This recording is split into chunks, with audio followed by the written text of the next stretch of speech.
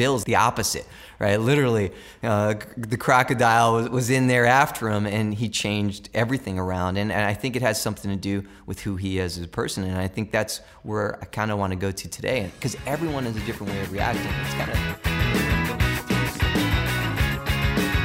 Hi, and welcome to the Compassionate Achiever podcast. I'm Tracy Day, and I'm here with my co-host, Dr. Chris Cook, political and social science professor at Western Connecticut State University. He's founder of the Center for Compassion, Creativity, and Innovation, Fulbright Scholar, and ex-counterintelligence officer. But his latest project has been writing the book, The Compassionate Achiever, How Helping Others Fuels Success. Hey, Chris, how are you? Hey, Tracy, this is kind of weird. I can hear you, but I don't see you sitting across the table from me. This is kind of like... Where are you? Yes. Have you entered another realm, or what's the story here? I know. It's like, where's Waldo? No, I feel so... I'm just so lucky to be on Nantucket today, and but didn't want to miss the show. So we're just doing it via cell phone, and so you'll just have to pretend. Maybe we could put up one of those little face pictures, like in the chair across from the studio from you. Yes, and I'll put Nantucket scenery in the background, right? And yeah, there you go. Okay, I like that. I'm not feeling jealous or anything, so. No. You're in a black box, and I'm yes. water. Yeah, don't feel like that. So, you know what? Next time I'll be the person in the chair, and you'll be off to somewhere fabulous, like you always are. So it's all good, right? It is. Well, you know, we always our mission on the podcast is to highlight compassionate achievers who, in their own right, are very compassionate and have achieved some serious success. And I think our guest today is the embodiment of that. He is amazing. Bill Beatty was a top exec for Union Carbide in the U.S. and South Africa until about 1986. He then went on to form the Strategic Minerals Corporation. It's a mining and metals company. He sold that, and then ever since then, he has been doing amazing philanthropic endeavors. And so I want to welcome Bill. And I think you're out there on Nantucket with him. All right. He is, yeah. We're actually going to see this amazing speaker tonight. And so that's why I said to Bill, and actually Bill is from Danbury, Connecticut, where WestCon is, and does just incredible work with Jericho Partnership. And so we're going to get into that. So welcome, Bill.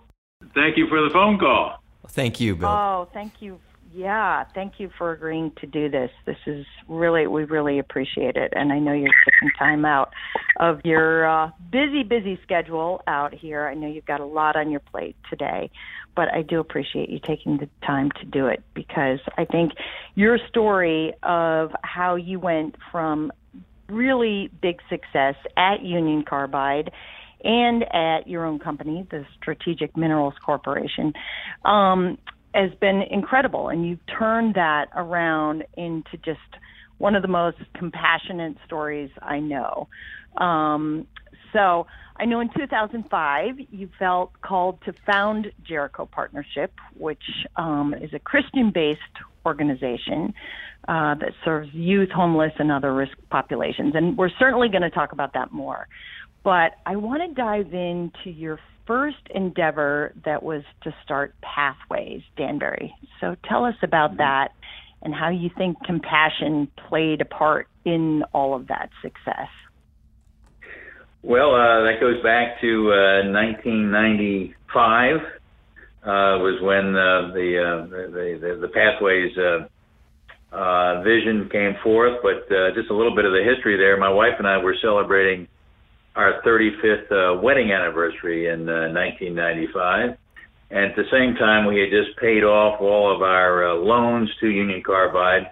We had done a leveraged buyout from Carbide to launch Strategic Minerals Corporation. So we were a highly leveraged, very worried management team for a period of time. But in 1995, we finally got all that behind us, and celebrating a 35th wedding anniversary, and we went back to a place of our first love, South Africa or Southern Africa, and took a canoe trip. And I'll try to make this as brief as possible, but I'm a city kid. I don't know anything about canoes. And second day on the Zambezi River, I capsized the canoe. Oh, and if you know anything about that part of the world, that's not a good thing to do. No. And so I was in the Zambezi River. A crocodile came off the shore, came within 7 to 10 feet of me. I didn't see it, but people in the canoe, the rescue canoe, did, and told me about it later. But the crocodile came within 10 feet of me, and then for no obvious reason took a hard right turn, went downriver, and never touched me. And Wow. as I reflected on that moment, it was obvious to me that it was only God's mercy that had saved me. And so when we came back to Danbury after our trip, we got over that somehow. But came back, I decided that if he was willing to save me from the crocodile, there obviously was something he wanted me to do. And having been an at-risk kid in Philadelphia, my childhood, raised by a single parent, and no one from our family had ever graduated from high school, I just thought giving back to the inner city, to the fatherless child, was what God was calling me to do. So that's how we launched our Pathways Danbury ministry, which was primarily directed at fatherless boys at the time, and started out in 1996 with our first 5 young men that we mentored through connecting them with men at our local churches to provide one-on-one mentoring services for those 5, and then we added 5 per year for a period of time, and until we got up to right now we're at roughly 40 men and 25 young ladies in the program. But the crocodile had a very important role in getting me to that point of looking beyond company and family, and then looking into the community, and recognizing a need for help for kids who were fatherless, at risk, and needing help. Wow.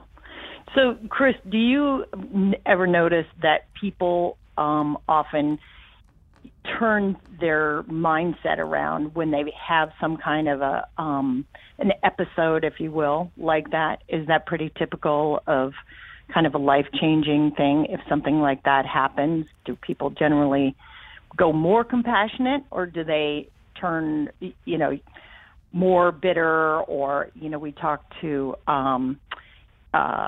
someone else about that Right. They had a life-changing experience, and, the whole Jesse thing that, so do you find that? Is that pretty typical? It actually depends on the person. It depends on, both, their genetic makeup and the experiences that they had. So, everyone has a different way of reacting to it. And all I could think of when I was listening to Bill was crocodile tears, and how he's kind of transformed that definition, because crocodile tears, right, is this kind of superficial sympathy or false insincere display of affection. And Bill's the opposite, right? Literally, the crocodile was in there after him, and he changed everything around. And I think it has something to do with who he is as a person. And I think that's where I kind of want to go to today, because everyone has a different way of reacting. It's kind of, when they go through something like that, we all do it. It could be the fear of heights. And some people will jump to overcome their fear of heights. Others will just, grab on and won't let go. What is it that causes a person to do that? And I think Bill can help us, shed some of that. And listening to him, and you could tell he's a man of faith. And when I listen to him, I happen to know my Bible a little bit, and I know Luke chapter 17 talks about how the kingdom of God is in every one of us, right? And so how we actually help one another, that's how the kingdom of God, comes about. And that's one of the reasons I believe that compassion, all religions have something like that in their faiths. It's about helping one another. And there's so many similarities between faiths, more similarities than there are differences. And so I think that question, Tracy, that you have, it depends on the person. But I think we can create an environment where most people will do what Bill does. And I think he's trying to do that, especially with the Jericho Partnership, helping the homeless. And I think it depends on what people experience, not only what their genetic makeup is. If they have more dopamine in their brain is what I'm talking about, basically, right? The neurotransmitters that get released. But you release more dopamine when you're in a compassionate environment. That's what I mean. It depends upon people's experience, because once you start releasing it, it kind of becomes a habit. And I think runners know this, right? Runners have a runner's high. Runner's high. Exactly. Kind of thing, yeah. Exactly. But we can get that citizen's high. We can get that community high by doing the things that, for example, that Bill does and other compassionate achievers. And that's what, I think this podcast is also about. So I want to get into Bill a little bit more about, what's he doing and to get that out there, and how he's doing it. Because Bill, one of the things that, we're focusing on, and this is what Tracy's question I thought was really, really great to me about, is about giving tools to our listeners about how to get out there and do that. Because, some people are like, I'm just one person. I can't make a difference. Or they'll say something, Bill, like, I didn't head Union Carbide. I don't have the resources to do that. What do you say to someone who doesn't have, your experience, that of leading a really influential, powerful organization, and then, going out afterwards? I always tell them is one person can make a difference. And some people don't know their Bible. They don't know Luke, chapter 17.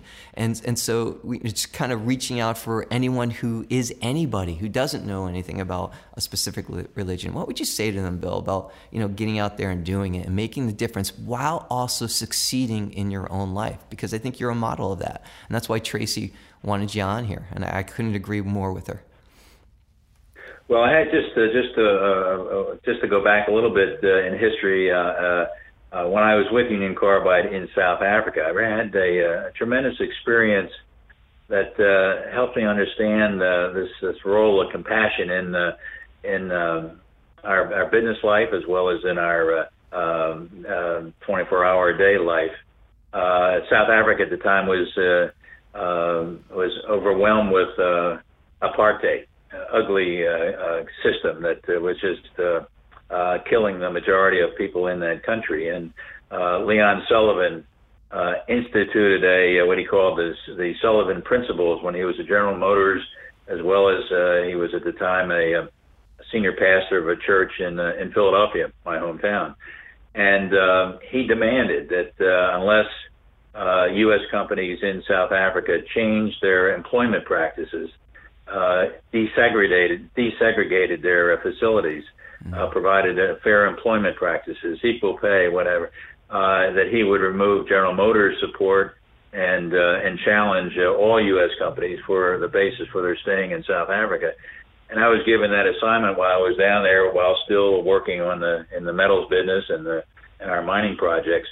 And it was so wonderful to literally see change take place. And it wasn't only at the corporate hierarchy level, but also individuals. To see people's reactions to all of a sudden seeing walls broken down in locker rooms, and people being given an opportunity to manage other people, even though they were black and the others being managed were white. It was just such an incredible experience to see how lives can be changed by corporate decisions, but also by people willing to have to take the risk and the courage to implement those and to live under those circumstances. So it was a great experience in seeing that change can take place in a dramatic way, even in the worst of environments.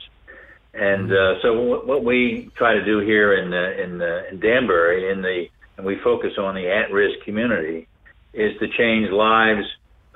Certainly in total, but we try to do it on an individual basis. And mentoring, for one example, is a wonderful example of one individual being able to step beside a fatherless young man or young lady and change that life, to provide a trusting relationship, to help them through difficult issues, to encourage them in their education, to to help them do the right thing. We also ask that they support a faith dimension in their lives. And as a Christian organization, obviously it's our Christ-centeredness that we encourage. But the dramatic effect of somebody standing beside and stepping beside someone without a father figure, without a family background to support them, it's a tremendous experience. I've done that individually with 4 young men, and seen many other young men and young women mentored by people in our community who all they had was a love of kids and a desire to help and a compassionate need to help out somebody who is less fortunate. So we see it every day, and it's it's an example in our mentoring program, but we see it in our homeless activities. Certainly see it in the way we our Hope Line ministry steps beside those young ladies pregnant, struggling with life decisions. It's an exciting experience. So I have no difficulty talking to people and encouraging them to step up and be an individual there in the trenches, trying to help young folks or older folks who need some help. And so, Bill, you have some phenomenal success with this program. So people could say, yeah, well, that's all great and good that they're, walking beside these children or, boys, girls, whatever, as a mentor. But you've seen just incredible odds that, these were at-risk kids that were really kind of falling through the cracks. So can you tell us a little bit about the success that you've had with that program? Yeah, sure. When we started in '95 in terms of our mentoring program, I think the national average was at 50% of urban kids were dropping out of high school. And once that step takes place, it's just a downward spiral into all kinds of difficulty. And so graduation rates is a metric that we feel is very important. And over the years, we've gotten to the point now where if a parent is willing to bring their child to us, and they invest 7 years in our mentoring and middle school program and after school program, I think I can very confidently say that young man or young lady is going to graduate from high school. And we do it through middle school, 6th, 7th, and 8th grade.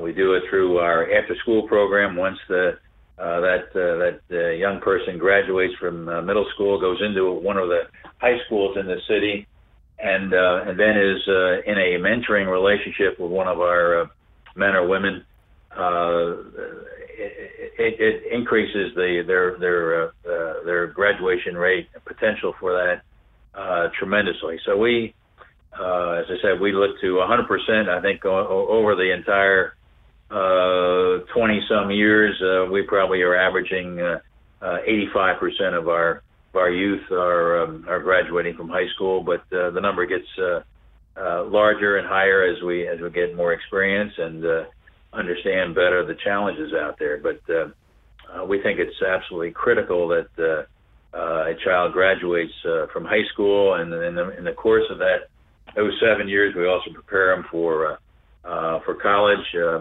We just announced 16 high school awards to graduates a couple weeks ago, and of those 16 graduates, each of them had a post-high school program. Most of them were going to university and or a 2-year college. In fact, almost 100% of them were.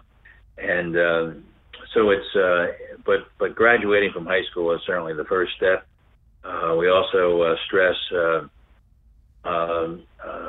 developing lifestyles and values that are important to success.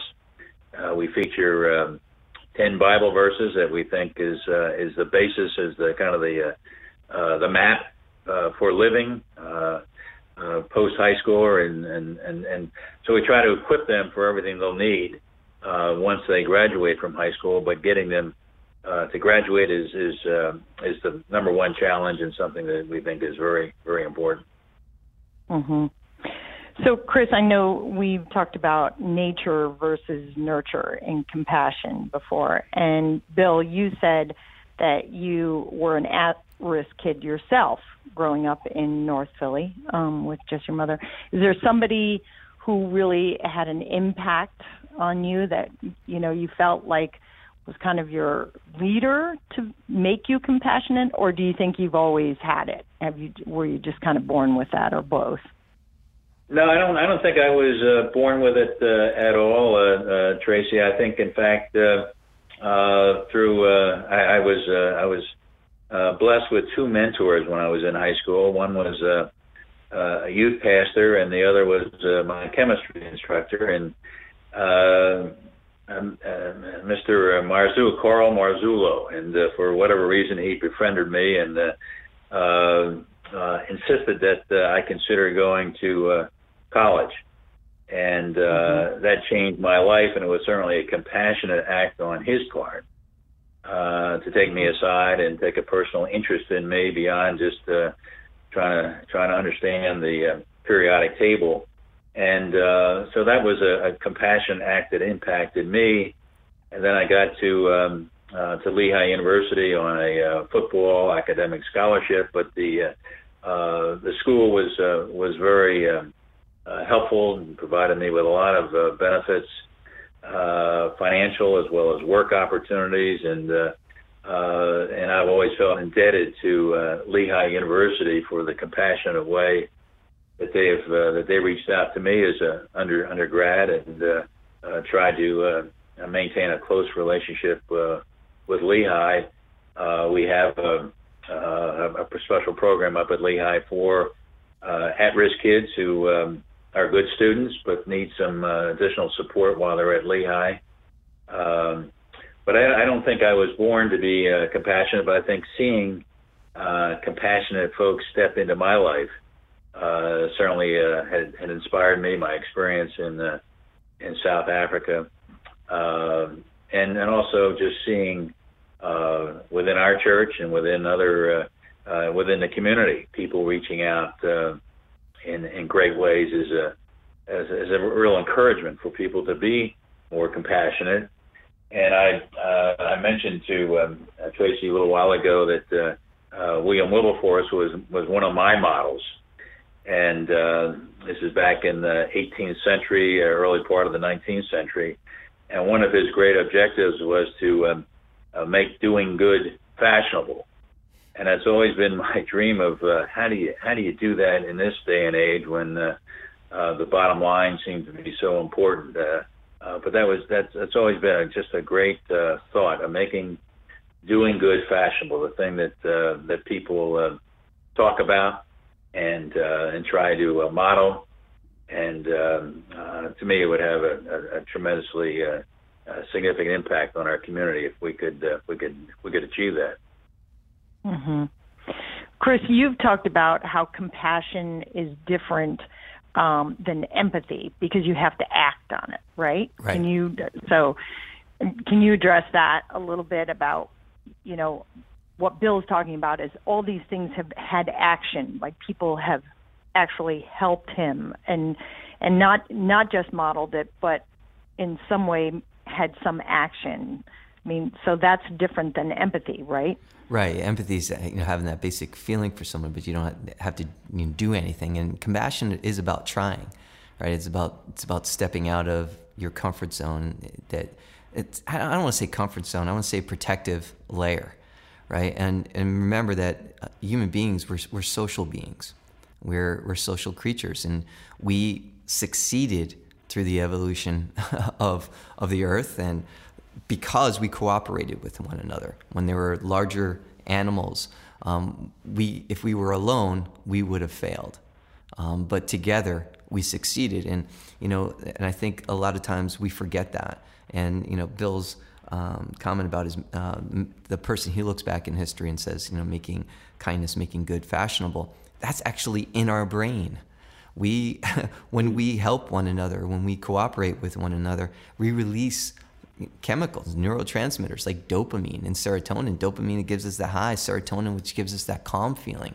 And when we feel alone, we release cortisol, right? We release that stress hormone, and that's where the fashion comes in, right? We fashion our own world by the actions we do, which then impact us internally, and internally though, right, in our brain. So what we do on the outside affects what we also think on the inside, and vice versa.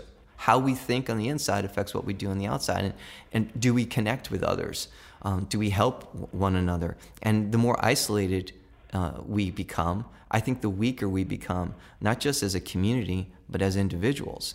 And sometimes we can get too connected. And I mean by that, by technology, right? Instead of looking in someone's eyes and connecting with them as a human being, we think that a connection through technology is equally as important, and it's not, right? That people will say things anonymously online that they would never have the guts to say in front of a person. And so it creates this disconnect, really mean things, online, when, there's repercussions when you say it in front of somebody.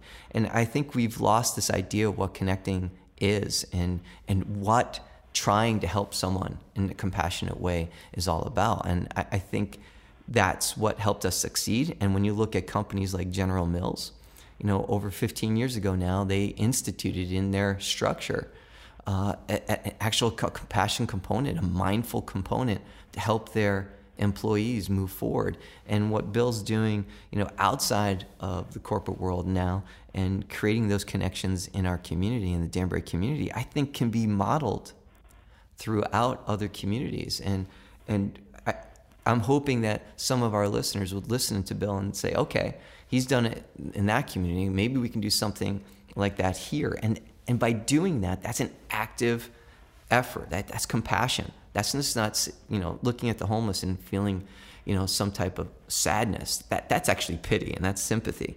Bill's out there trying to make a difference, right? And those people, the people that he's helping, are community members in his own community.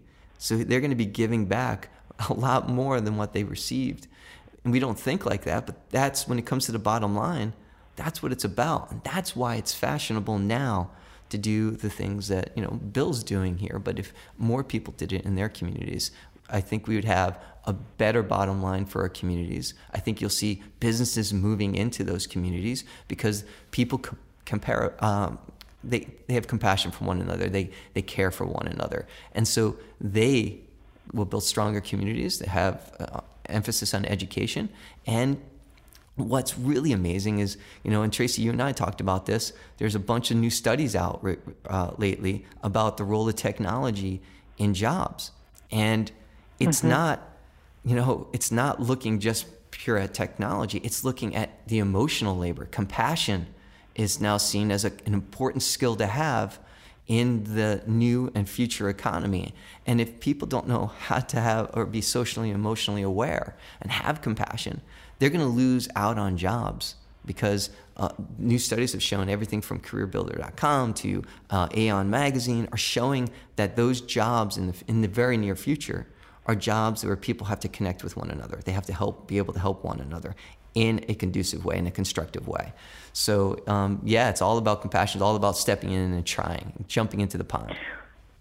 And as you said, it's like the more we become connected with technology, and believe me, I'm all about technology. It's great. We're on a podcast. This is a good thing, but it can also be a negative because it's like the more we connect, the more we disconnect with one another. We can't just, as you said, look into somebody's eyes and have that act of compassion. You have to be able to do something. But Bill, as you've shown, one person can actually make a huge difference. And there's always places to go. Even, I have people say to me, well, I'd love to get involved, but I really don't know where, or I don't have the time, or what do you say to people like that? To me, there's always something you can do, little, big. You've obviously, taken a huge bite and made such a difference But what do you say to that person that says, well, but how do I do it because I don't have time? Well, we have, right now we have roughly 3,000 volunteers who are serving at least 15 hours a year at Jericho. We'd love to have 4,000. And the opportunities are in some of the longer term relationships, like mentoring, like participating in our clinic if you have a medical background. But we're always looking for folks who can help translate. We're always looking for folks with a Spanish or a Portuguese background in that regard.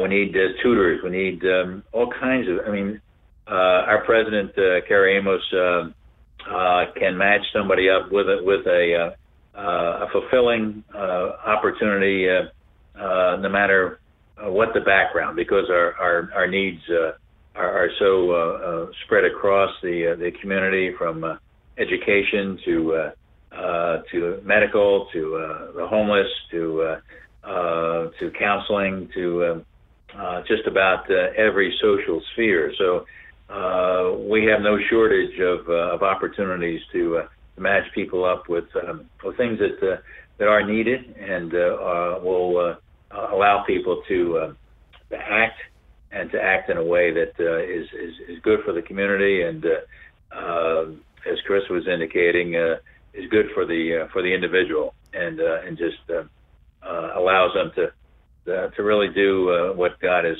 created them to do. So we just say, just let us know, come in and visit with us, or talk to us on the telephone. But we can find a key role for anybody in the community that matches up with their time, their skills, their love, their passion, and we'd love to see that happen. And I know you can certainly jump on your website, jerichopartnership.org, right? That there's all kinds of volunteer opportunities there. But there's opportunities everywhere, not just for people in Danbury, Connecticut, but all over. I mean, and as both of you have commented on, it's not just about helping the other guy. By doing that, you're helping yourself, right? I mean, without a doubt. Isn't that part of you address that about the dopamine, about and Bill, you're saying you want to make it fashionable. I mean, I'm hoping that we're helping to make it fashionable right now, but by helping others, you help yourself too.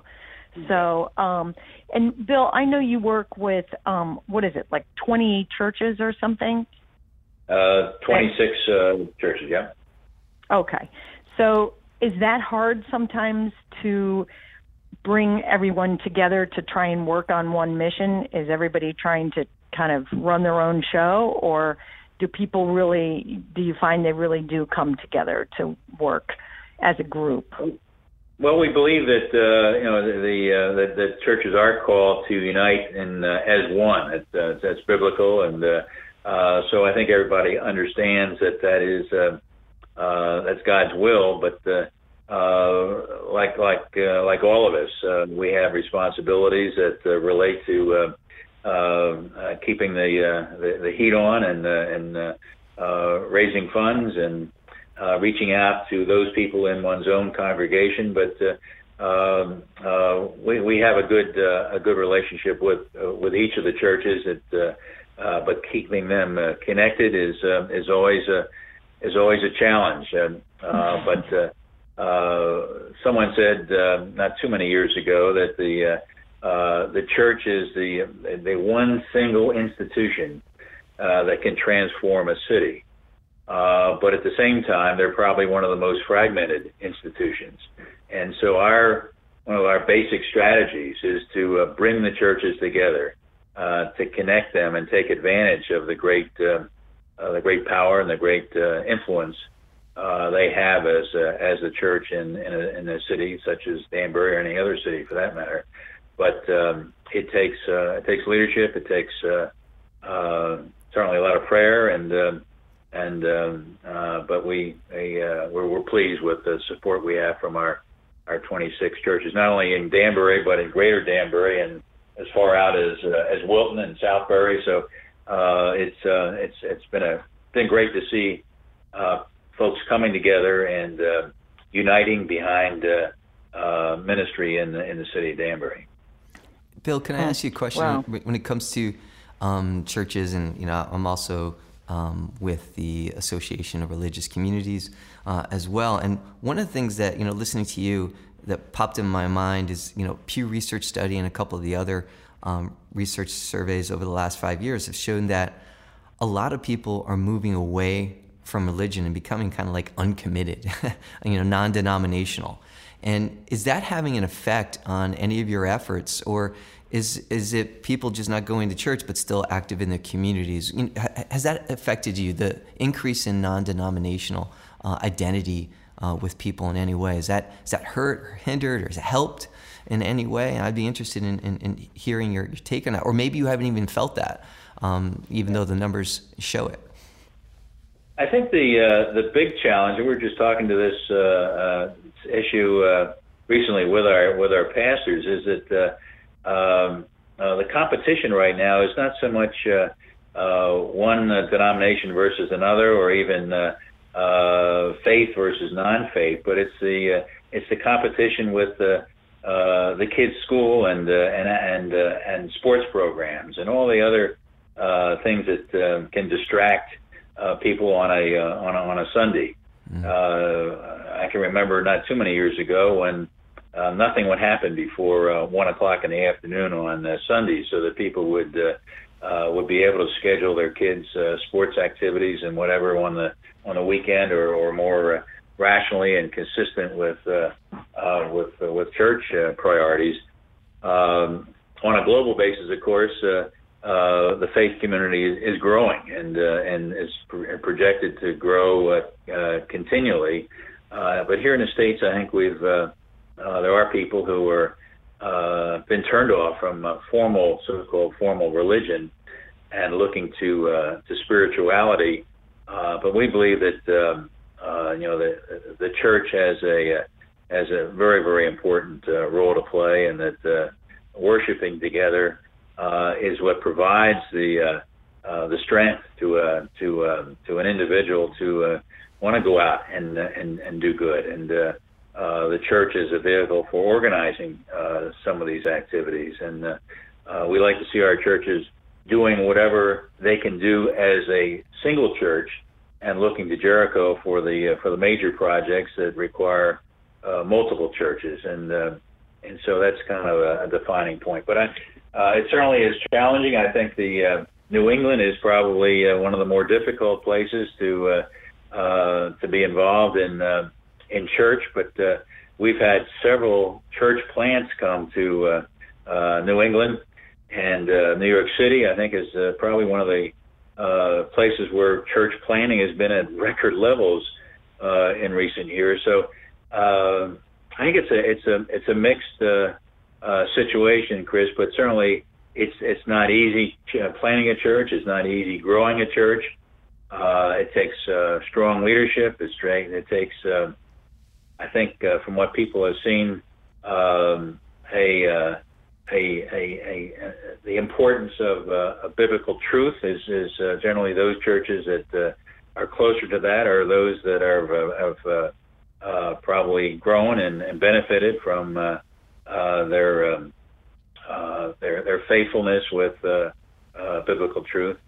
But it's always a challenge, and I respect so much our pastors of our churches who have got a lot of things to do, a lot of things to consider, from the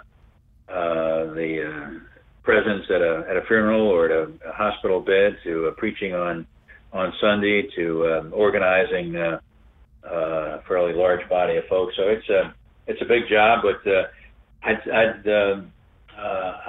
say that as far as we're concerned, our major concern is just having those churches united in some major things that we believe God calls us to do in terms of reaching out to the poor and needy, and just being able to work as a single entity in those areas of fatherlessness and the graduation rates and homelessness, and in terms of the various issues related to life, and the immigration issue is certainly an important one. Those five are where we feel we need to, for the church to be united in addressing those needs.